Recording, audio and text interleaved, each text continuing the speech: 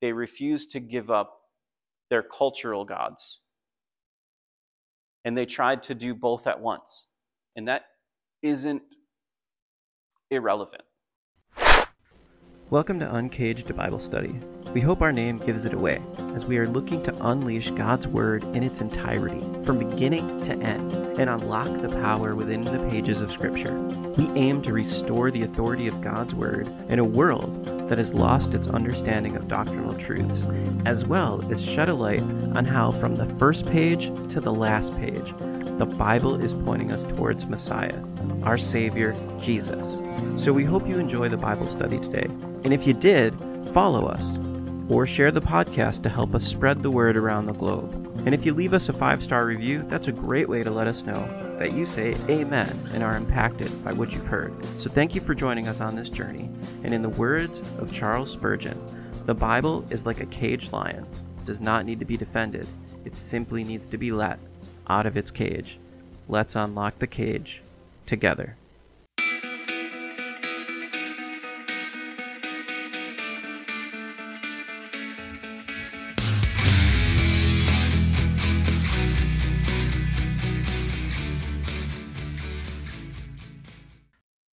All right, so we are in 2 Kings chapter 16 and 17 tonight. It's been a few weeks because of Easter and some scheduling issues.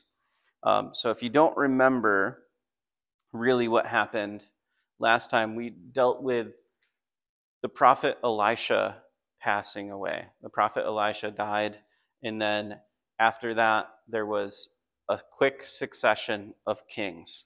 It just seemed like there was a lot of turnover in the northern kingdom, and the northern kingdom was sort of falling apart at the seams.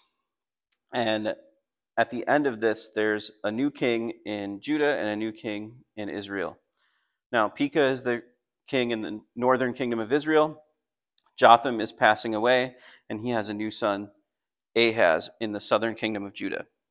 That's where we're at. And we're going to see not just the downfall, but the actual end of the northern kingdom is what happens, is what we're dealing with tonight. So it starts out with, in the 17th year of Pekah, the son of Remaliah, Ahaz, the son of Jotham, king of Judah, began to reign. So what's happening is Pekah is still king in the northern kingdom of Israel, and now Ahaz is the king in the southern kingdom of Judah.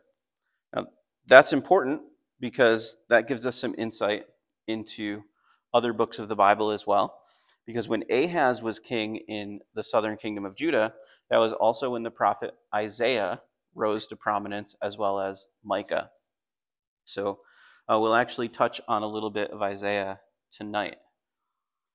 So that's where we're at in the timeline, and the northern kingdom of Israel is about to get wiped out. It says, Ahaz was 20 years old when he became king, and he reigned 16 years in Jerusalem. And he did not do what was right in the sight of the Lord his God, as his father David had done. But he walked in the way of the kings of Israel. Indeed, he made his son pass through fire, according to the abominations of the nations, whom the Lord had cast out from before the children of Israel. So Ahaz is not a good king. And Judah has had some good kings. The southern kingdom has had some decent kings who worshiped God and had the people in Israel worship God. Ahaz is the exact opposite. He's sort of mirroring the northern kingdom and their downfall. In fact, it's so bad, it even tells us that Ahaz sacrificed his son in fire to a pagan god. So that's how bad things have gotten in the southern kingdom under Ahaz. It says, he sacrificed and burned incense on the high places, on the hills, and under every green tree. Then Rezin, king of Syria, and Pekah, the son of Remaliah, king of Israel, came up to Jerusalem to make war, and they besieged Ahaz, but could not overcome him. So now what's going on is the northern kingdom of Israel has decided to create an alliance with Syria. And they want to take out the southern kingdom of Judah. They want to wage war and capture the southern kingdom. but they failed to do so. They besieged the southern kingdom, meaning they probably surrounded Jerusalem and the capital, trying to cut off food supply and make the southern kingdom weak. But no matter what they did, they couldn't overcome Jerusalem.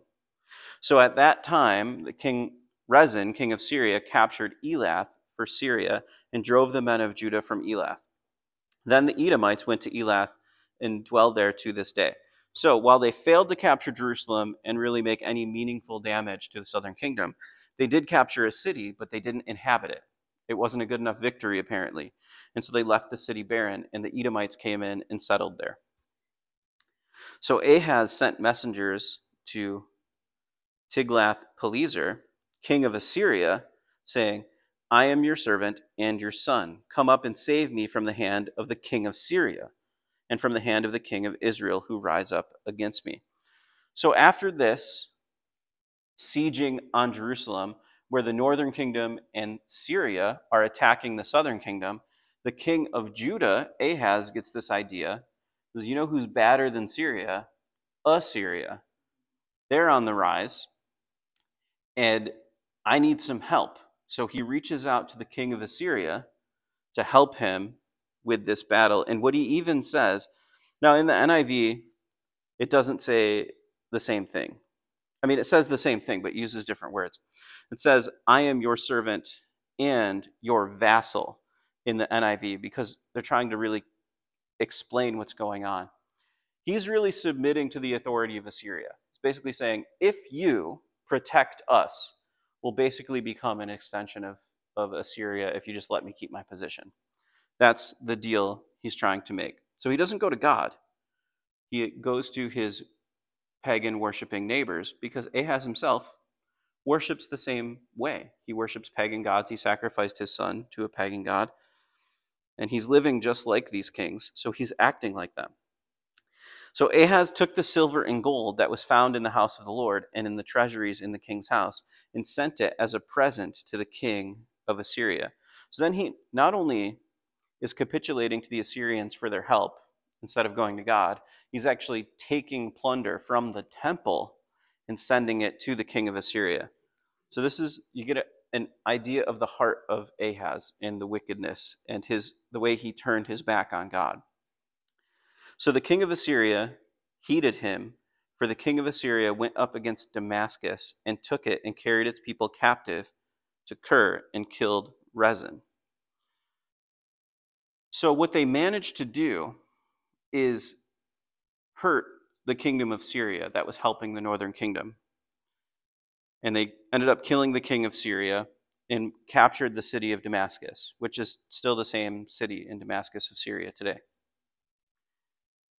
This seems like the plan worked, but in first or second Chronicles chapter 28, you find out really what happens is they use this position and their closeness to the southern kingdom of Judah to actually oppress the kingdom of Judah. So this backfires on them. While it protects them from their immediate threat, in the long run, this makes things worse for the southern kingdom.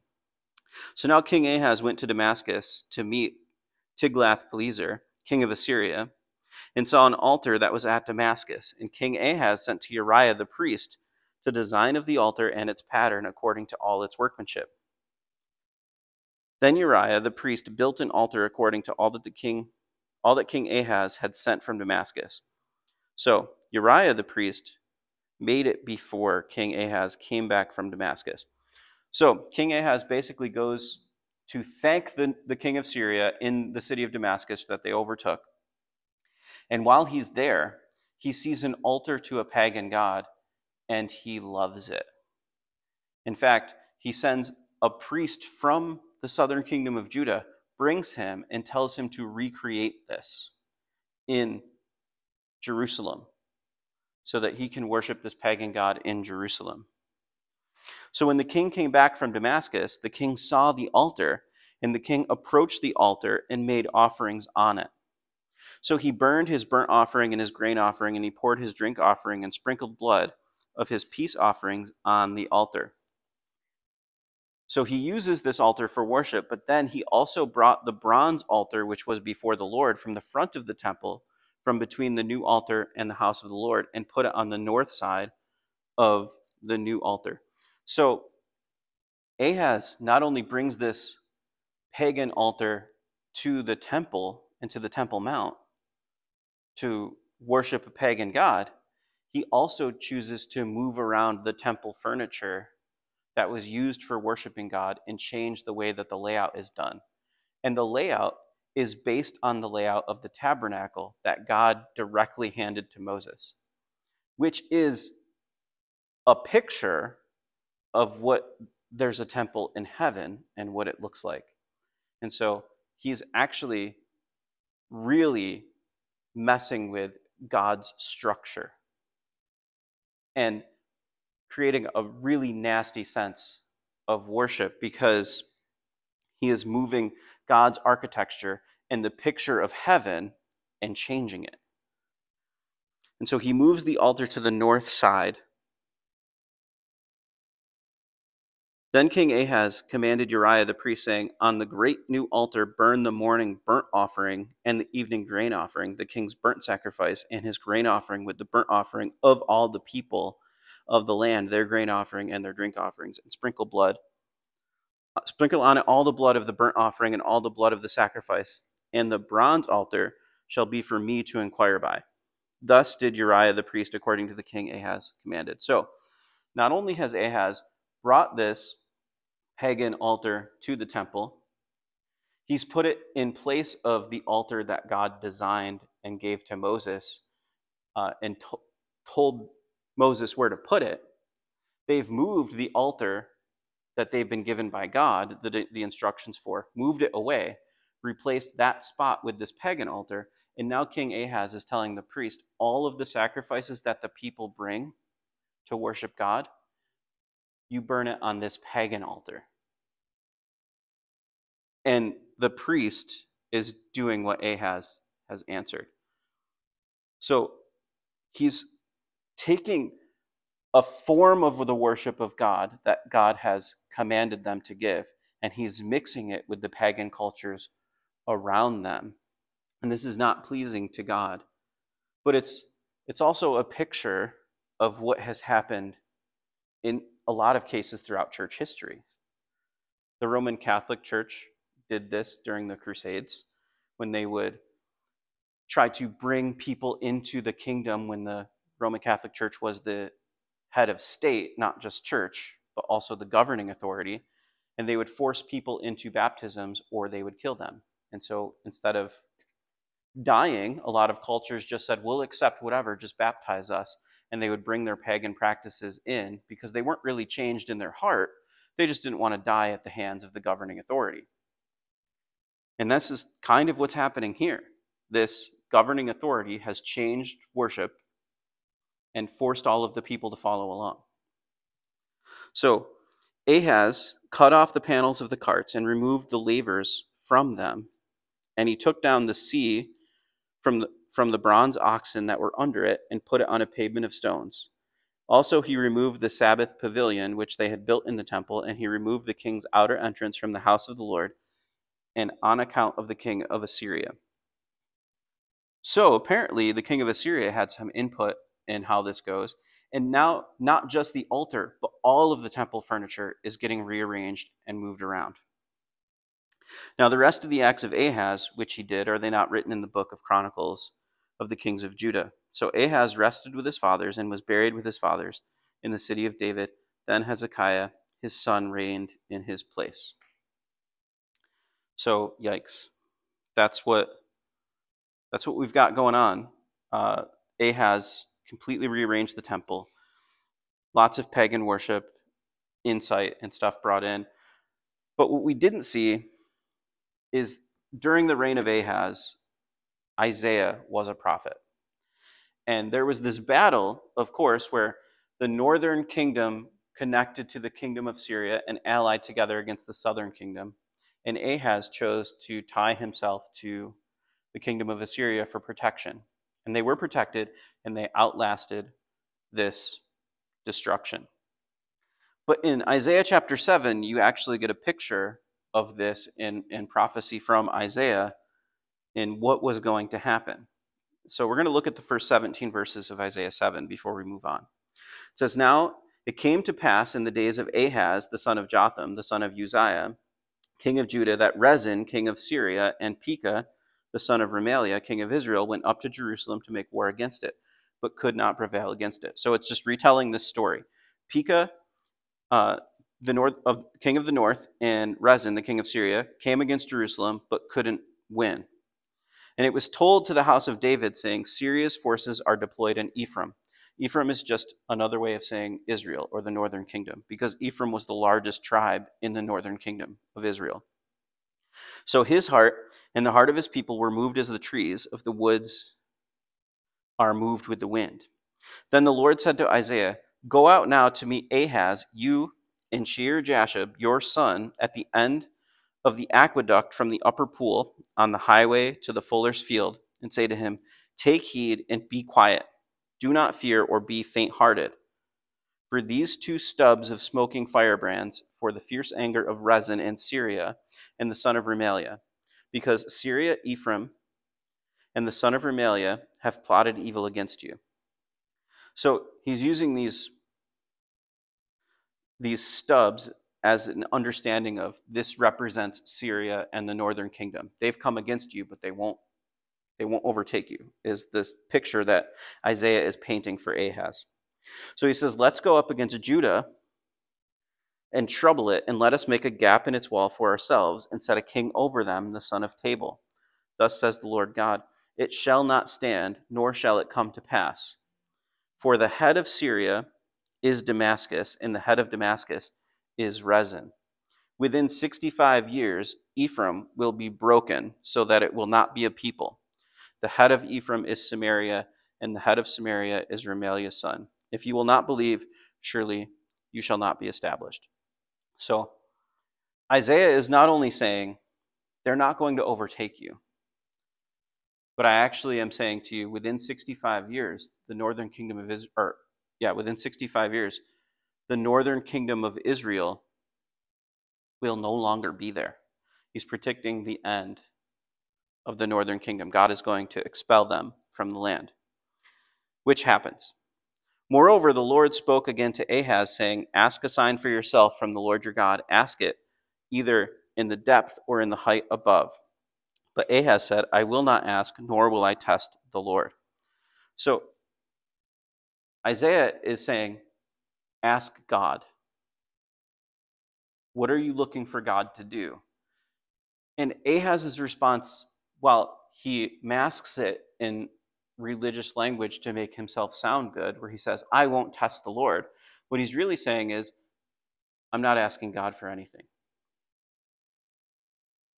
Because Ahaz's plan was not to rely on God, but to rely on the kingdom of Assyria. So moreover, the Lord spoke again to Ahaz, saying, I read that already. I will not ask, nor will I test the Lord. Then he said, hear now, O house of David. It is a small thing for you to weary men, but you weary my God also. Therefore the Lord himself will give you a sign. Behold, the virgin shall conceive and bear a son, and shall call his name Emmanuel. Curds and honey he shall eat, that he may know to refuse the evil and choose the good. For the child shall know to refuse the evil and choose the good. The land that you dread will be forsaken by both her kings. The Lord will bring the king of Assyria upon you and your people and your father's house, days that have not come since the day that Ephraim departed from Judah. So this is an interesting prophecy. Now you've heard some of it before, because the virgin birth and Emmanuel, which is in relation to Christ, but there's also a near fulfillment in which we don't know who the woman is, but Isaiah is saying that woman who must have been unmarried, when she bears a son, before he's able to really know good from evil and have conscious understanding, Assyria is going to be wiping you out, or wiping out the northern kingdom. This is what's going to happen. And then it's ultimately fulfilled through Jesus and the virgin birth. But this interesting moment, and you can see the connections throughout the scriptures. Now back to 2 Kings in verse 17, we have a new king in Israel. Pekah has passed away. So it says, in the 12th year of in the 12th year of Ahaz, king of Judah, Hoshea, the son of Elah, became king of Israel in Samaria. And, of course, he reigned 9 years, but he did what? Evil in the sight of the Lord, but not as the kings of Israel before him. So basically, just like all the other kings in the northern kingdom of Israel, he was evil, just not quite as bad as the rest of them.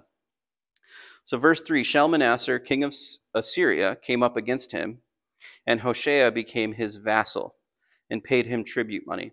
And the king of Assyria uncovered a conspiracy by Hoshea, for he had sent messengers to So, king of Egypt, and brought no tribute to the king of Assyria, as he had done year by year. Therefore the king of Assyria shut him up and bound him in prison. So what is going on? Well, the kingdom of Assyria has put pressure on the northern kingdom of Israel. And they've decided, we're going to live with this pressure, and we're just going to pay tribute to Assyria for them to keep us safe and to try to leave us alone. But now there's a switch up. Not only is there a new king in the northern kingdom of Israel, there's a new king in Assyria. And so they take this opportunity as there's a political change and things are changing, and that's when armies are at their weakest because they haven't established their leadership yet. And so they decide now's the time to make a stand. And so we're not going to pay the tribute that we owe Assyria. And that gets Hoshea thrown into prison. So the king of Israel has been thrown into an Assyrian prison. Now the king of Assyria went throughout all the land and went up to Samaria and besieged it for 3 years. So they circled the city for 3 years, cutting off their food supply. And in the 9th year of Hoshea, the king of Assyria took Samaria and carried Israel away to Assyria and placed them in Halah and by the harbor, or by the Habor, the river of Gozan, and in the cities of the Medes. So after this stand that they took, the kingdom of Assyria circled around Jerusalem for 3 years, or not Samaria, the northern kingdom for 3 years, cut off their food supply, and then eventually carried off all of the people into the kingdom of Assyria, kicked them out of the land, and assimilated them into the other kingdom. And the northern kingdom just does not exist. They're gone. They've been expelled from the land. Now, just in case you've heard it before, there is this weird conspiracy theory that exists out there about the lost 10 tribes of Israel because of this moment. Because the tribes of Israel were kicked out into Assyria and they assimilated into the Assyrian culture, and they lost basically their lineage and heritage. All of that is pretty true. But because of how evil the northern kingdom was, and because there was still some dedicated Jews in the northern kingdom, they just moved out of the northern kingdom and joined the tribe of Judah in the south. And so that lineage still exists. And then these people who left and worshipped the way that the northern kingdom worshipped and sort of assimilated into Assyrian culture, they did sort of a mixed worship of the pagan culture and still trying to hold on to some of the elements of God. And those people are what end up being called the Samaritans in the New Testament. So that's where all of that comes from. But there were some who held true to the faith and just moved down from each of the tribes into the southern kingdom, and they remained fully intact. So just so you know. Verse 7. For so it was that the children of Israel had sinned against the Lord their God, who had brought them up out of the land of Egypt from under the hand of Pharaoh, king of Egypt, and they had feared other gods, and had walked in the statutes of the nations whom the Lord had cast out from before the children of Israel, and of the kings of Israel which they had made. Also, the children of Israel secretly did against the Lord their God things that were not right. They built themselves high places in all of their cities, from watchtower to fortified city. They set up for themselves sacred pillars and wooden images on every hill and under every green tree. They burned incense on all the high places like the nations whom the Lord carried away before them, and they did wicked things to provoke the Lord to anger. So what you're getting is sort of a history lesson on why God has judged them this way and kicked them out. They were afraid of foreign gods. They were afraid of pagan gods. They took on pagan culture. They built altars to pagan gods. They worshipped false gods. They created their own religious system. And after decades and multiple generations and kings where God has been gracious and protecting and sending prophets, he finally just hands them over to their own desires. And that leads them to being kicked out of the land. So, for they served idols of which the Lord has said to them, you shall not do this thing. Literally one of the 10 commandments. Don't do this. Yet the Lord testified against Israel and against Judah by all of his prophets, every seer, saying, turn from your evil ways and keep my commandments and my statutes according to all the law, which I commanded your fathers, and which I sent to you by my servants and prophets. He's just reminding them that all of the prophets kept telling them what to do, and they just wouldn't listen. Nevertheless, they would not hear, but stiffened their necks like the necks of their fathers, who did not believe in the Lord their God, and they rejected his statutes and his covenant that he had made with their fathers, and his testimonies which he had testified against them.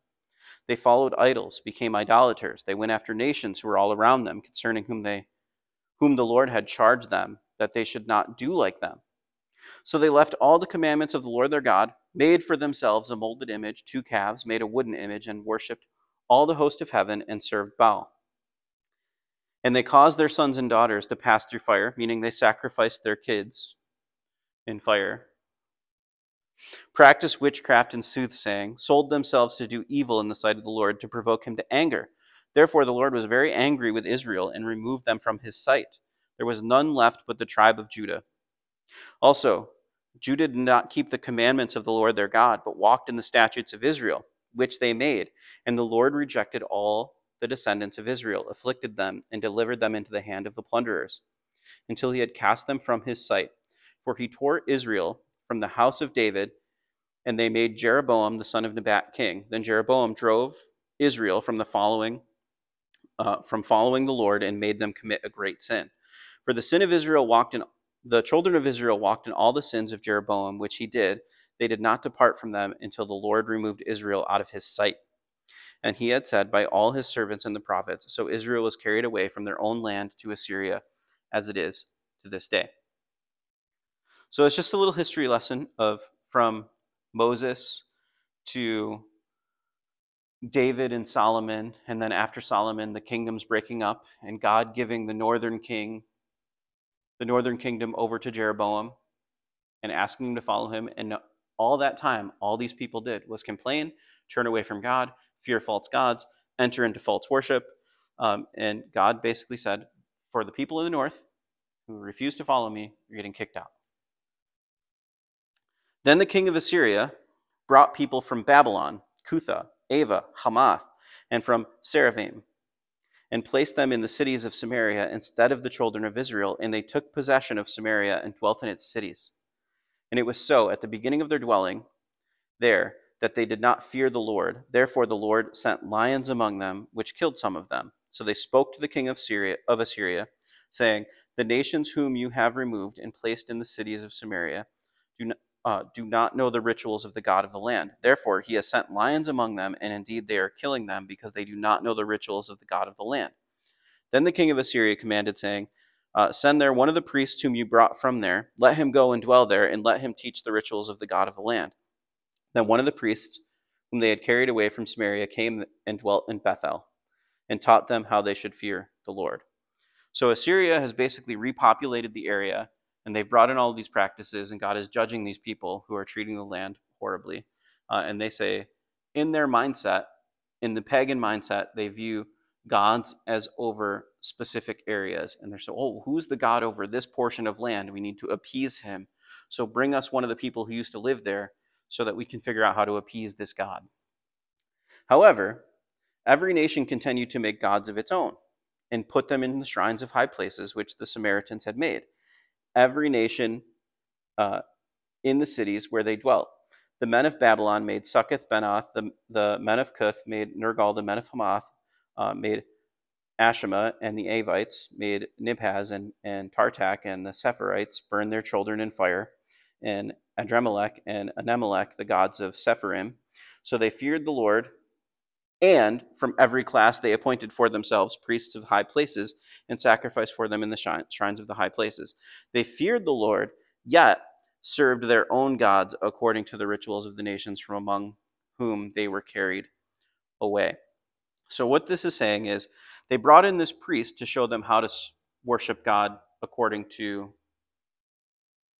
the rituals of Israel, and they included that in all of their other worship. So they said, we fear this God, but he's one of many gods, and they continued to serve all of the pagan gods and worship them as well, which God does not appreciate, because God, in Isaiah, states, he is the only God. There is none before him and none after him. There is none like him. But that's what they did. And it's this practice of trying to do enough to appease God, but not actually worshiping him. Right? It's appeasement, not worship. To this day, they continue practicing the former rituals. They do not fear the Lord, nor do they follow their statutes or their ordinance or the law and commandments, which the Lord had commanded on the children of Jacob, whom he named Israel, with whom the Lord had made a covenant and charged them, saying, you shall not fear other gods, nor bow down to serve them, nor sacrifice to them, but the Lord who brought you up from the land of Egypt with great power and an outstretched arm, him you shall fear, him you shall worship, and to him you shall offer sacrifice.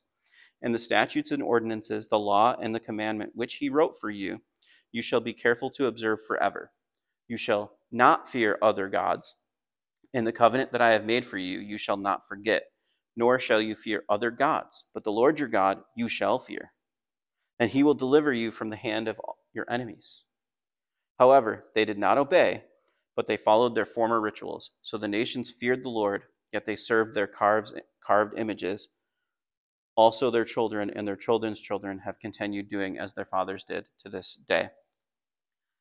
So continually repeated in this is this reminder that these people, while they had sort of a cursory knowledge or fear, or at least some sort of practice in which they were still following the scriptural rules in the Old Testament and trying to honor God in that way, they refused to give up their cultural gods. And they tried to do both at once.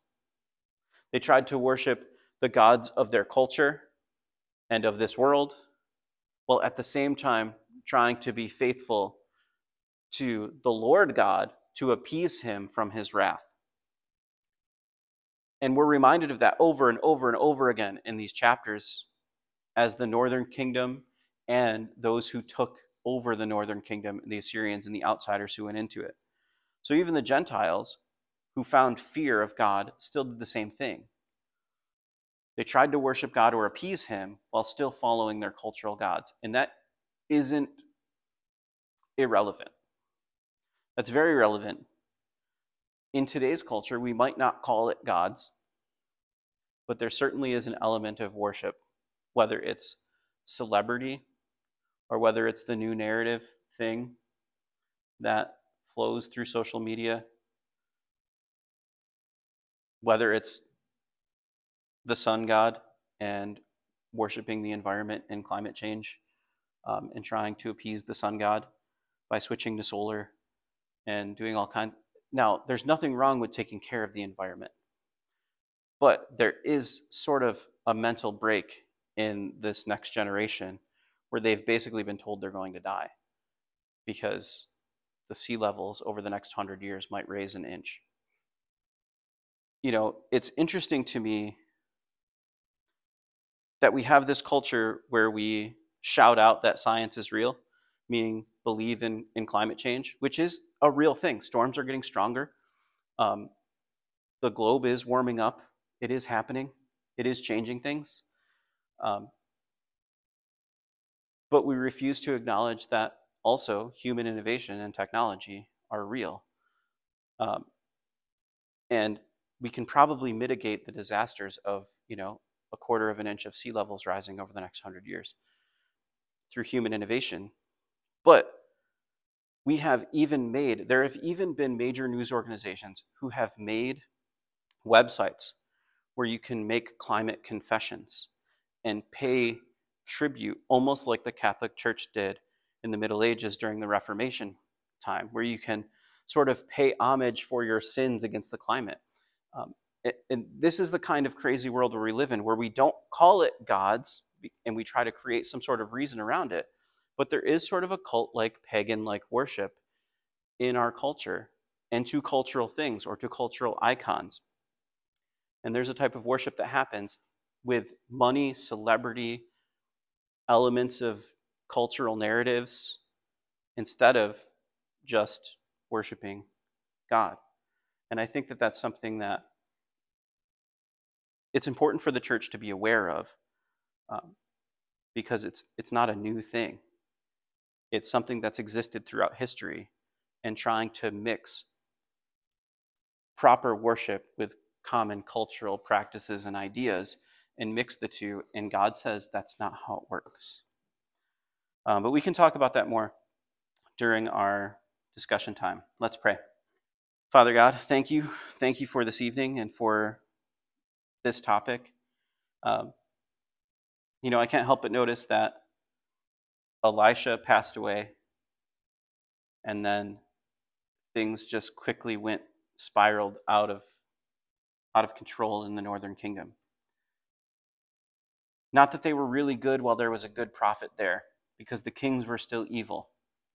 But there was a prophet speaking to the people and speaking truth and keeping light in the northern kingdom of Israel.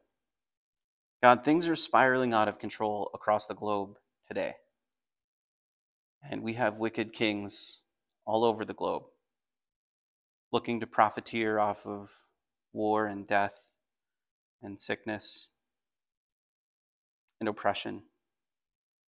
God, I pray that you raise up prophets in this world to speak truth and to bring your light to this generation who desperately needs it.